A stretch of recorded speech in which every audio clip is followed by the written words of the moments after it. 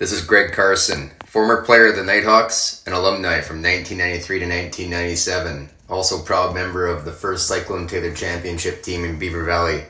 You're listening to Hawk Talk with hosts and alumni Ross Simner, Jake Morissette, and Connor Jones. Enjoy the show, folks.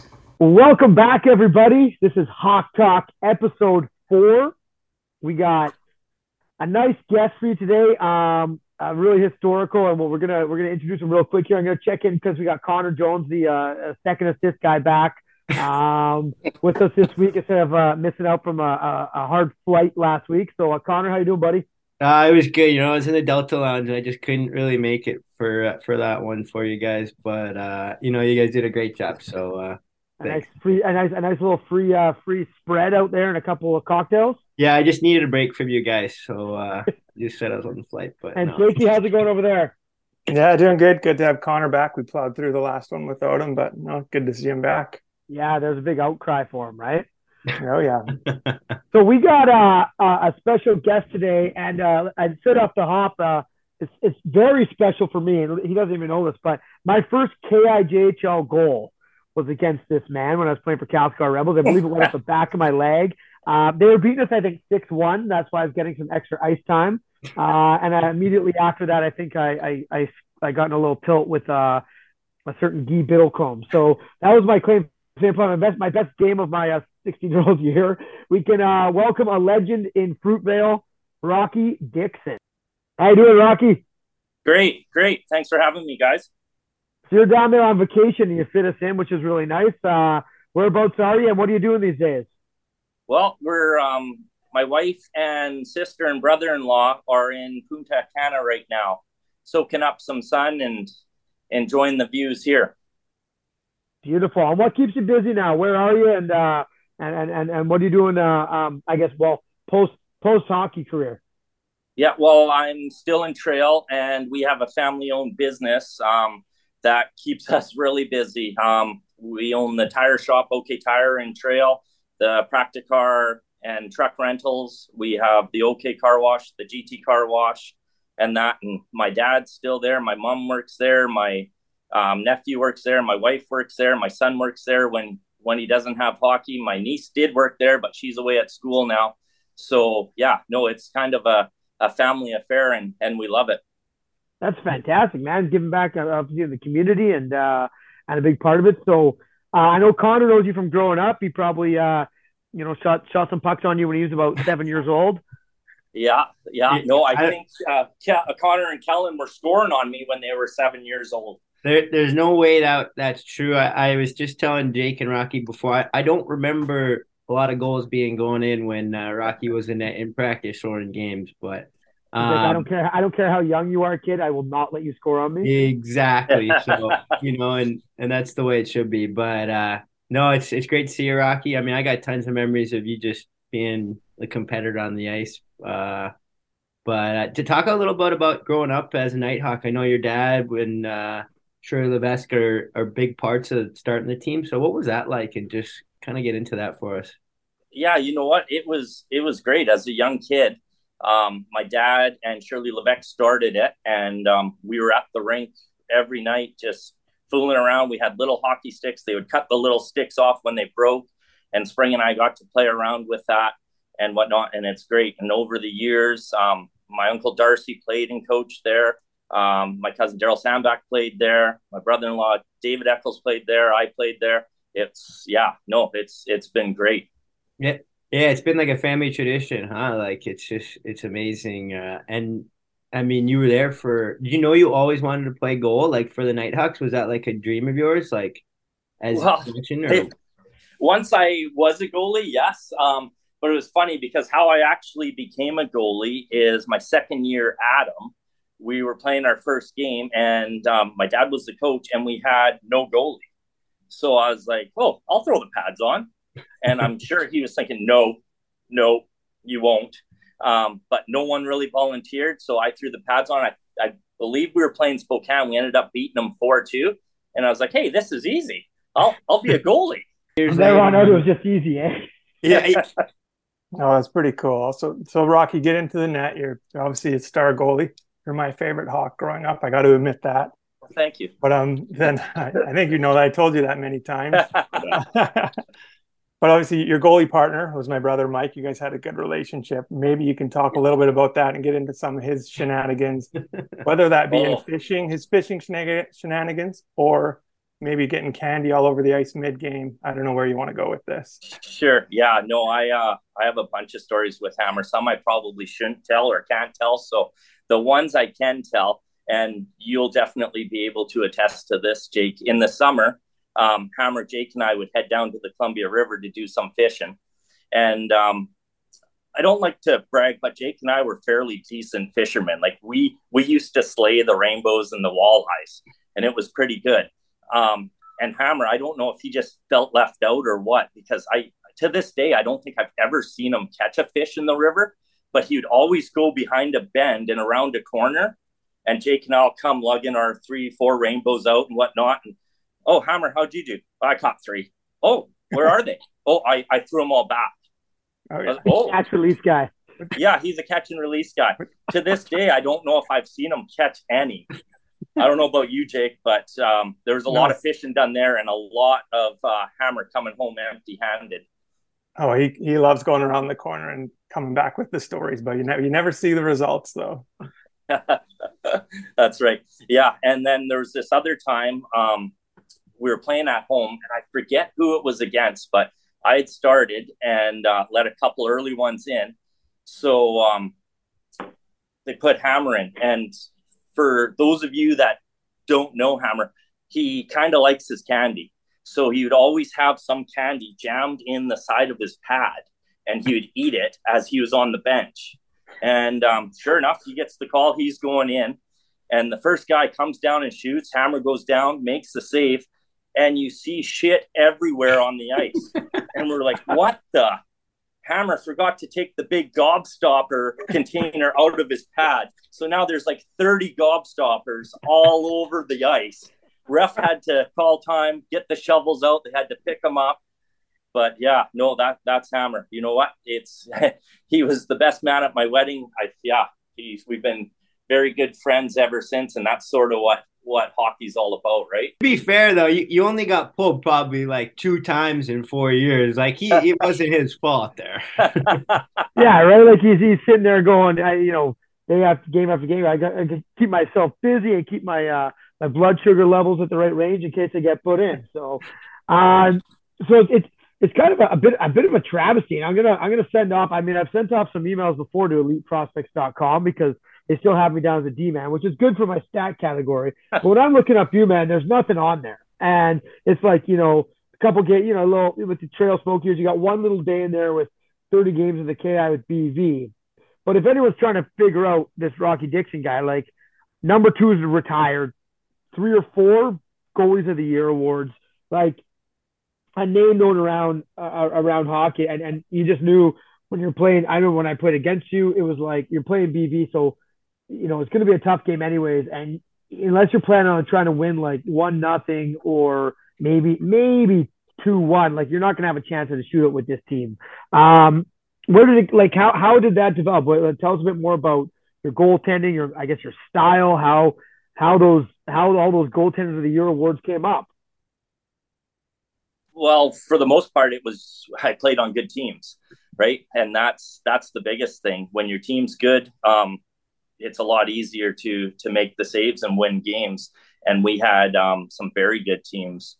As for my style, a little different than most goalies. It's funny because when I go out and help out like the girls in years past with their goaltenders, I'm a lot different than how goalies are nowadays. I was small. I couldn't do the butterfly. I couldn't do the splits. So I had to rely on angles and rebound control and whatnot. Because when I went down, it was a lot harder for me to get up than these other goalies. So it was mainly angles and that I had to play. And I always, the night before games, I was okay, who are we playing? Okay, well, there's this guy. So when we played Castlegar and that, you'd have, okay, well, it's Pottle or whoever. So he likes to go to his backhand or whatever. That Simner kid, I don't have to worry too much about him.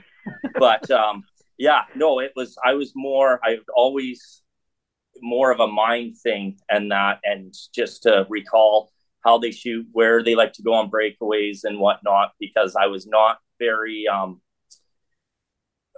I don't know if it's athletic or I was not very stretchable, to say the least. That's awesome. It's nice to hear. It's obviously a massive part of the game now, with film and stuff like that for goalies and studying and all. But you were doing that, well before then. So that's pretty awesome to hear. And I think, the way that the game has evolved, and you were playing against like you said, you play a good team, and part of that is practicing every single day against good players, right? And just facing good competition day in, day out. So when you did play in games, it was, hey, I play against the best players in practice. So bring it on. Yeah. No, and that's right. Like repetition, right? You see the better, harder shots and whatnot. So I know that my first year I played with the Nitehawks. I think I was 15, and we were not very good at all the first year. And I think we maybe only won 6 games or whatever. It was sort of back in the air where there was more fighting in that. There was lots of fights and lots of penalties and whatnot. And we got a ton of shots, like a ton, probably 50, 60 against us every game. And in hindsight, that was probably the best thing for me, seeing that. I remember the one time in my first year, and both me and my goalie partner, I think it was Chris Goche at the time, and we were struggling because we were getting so many shots. We were letting 6, 7, 8 goals in a game. And we went on this one road trip, and the coach has said, okay, so we've pulled you guys the last 3 games here. So no matter what, Rocky, you're starting Friday in North Okanagan, and you're going to finish the game. And at that time, North Okanagan was in first. I think they had only lost 3 or 4 games. So I was like, oh, okay, well, get to finish game right on. Well, we get in, and we're down 5-0 after the first period. And I was like, I wonder if they're serious about this finishing the game. Well, I went out for the second period, and it was 8-0 after 2. I was like, oh, okay. Well, you don't usually like to get pulled, but yeah, if you want to, throw in the other guy, sure, go ahead. Nope. Back out you go for the third period, and they're just pumping us. I think the game ended up 11-1 or something, but they stuck to their word, and I did get to finish that. And from then on, it's things went a lot better. I'll say, yeah, right. Like it's just, it's pretty fantastic. The career you had, and I mean, after that 1 year of a couple losses, it sounds like a lot of check marks in the old W column. But I think Connor's got one here for you, because we did hear about a little tidbit of yours. Yeah. I got a couple of questions. I know I don't want to go too long, but I just remembering back through the 90s. Through your career, like who were some of the guys you played with that you were like, God, I just can't stop them in practice, or like, who are some of those good players you play with, and then you can finish with your water bottle story, if you don't mind. Sure. Okay. So no, back in the early days, I know John Hannock. He came back and played, I think it was half a year or something my first year, and he was amazing. He was unreal. And then there was other guys like Jarrett Mason. You knew if he hit the net, it was probably going in because he shot so hard. The good thing was he didn't hit the net that often. So it was, I heard a lot of glass when Mace was taking his clappers out there. Yeah. Rob Henderson, my early years as well. He scored quite a bit and whatnot. So, and then we have Jeremy Robinson in my later years. Yeah. Chad Rideout. They were goal scorers and that, so they were a lot tougher to stop in practice. Oh, great. Get into the so superstitions wise, was drinking out of your water bottle, is that just a no like for you, or? Yeah, I'm not a superstitious guy, but I hated it when anybody drank out of my water bottle. My team knew that, so they wouldn't touch my water bottle. This is just fine. Anyone, not the other team. It's just anyone. No, on your anyone. Team? I didn't like anyone drinking just out of like my water germs, bottle. or like did you including the ref? No, not germs, and you just obviously put a superstition, but it was I didn't like it. Well, I think word somehow got around to the Roslyn Warriors when we were playing them so there was Brian French and Kyle Kaharski. Well, every time there was a whistle in our zone, they would come behind and try and drink out of my water bottle. And it drove me absolutely crazy. And it got to the point where some of our D-men would take penalties on them as they were trying, after the whistle, trying to come get it, where they would cross-check them or whatever. So it came to this one game, they got a couple drinks or whatever, and they ended up beating us and whatnot. So next time we played them, I was like, okay, well, I'm going to fill mine with vinegar and let Koharski and Brian French come and drink it. So I have it on there waiting for them to drink it. And probably 5-6 minutes into the first period, you guys will know from ballin' that Jimmy Maniego was reffing. And now I'm great friends with Jimmy. He coaches my son in ball. It's great. So he's coming over and he grabs my water bottle to take a drink. And I was like, I was going to tell him, but he had actually called me for a delay of game. I covered the puck out of the crease earlier in the game, and he gave me a delay of game call. So I was like, you know what? Screw it. So Jimmy starts chugging this water, and the look on his face is priceless. I still remember it to this day, the look he had on his face, and he spits it out. And I think it was Rob Schreiner that came back to him and said, hey, Maniego, how'd that taste? And he dimed up Rob Schreiner for 10-minute misconduct. It was great. That's fantastic. That is so good. Oh my God.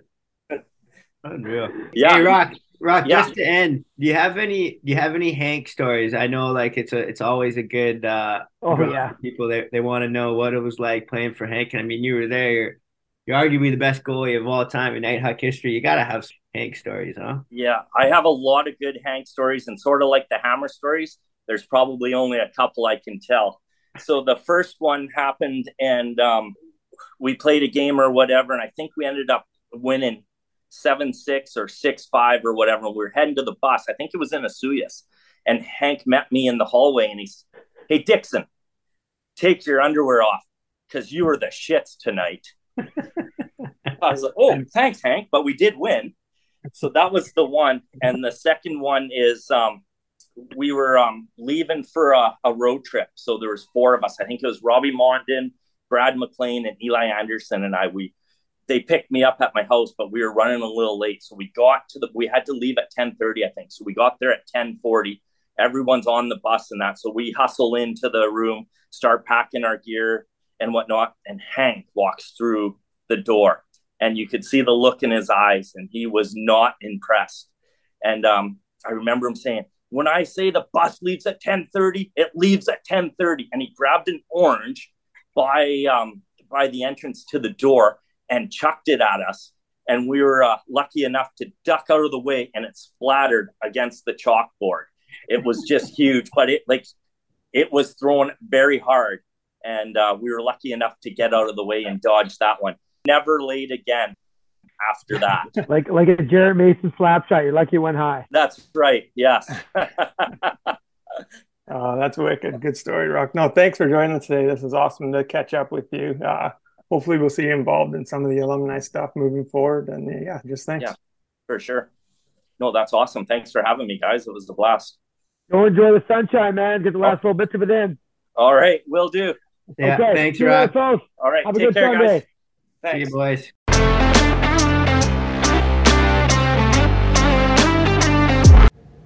Hi, listeners. This is former Nitehawks player and captain Morgan Peace from the 2017 to 2020 seasons.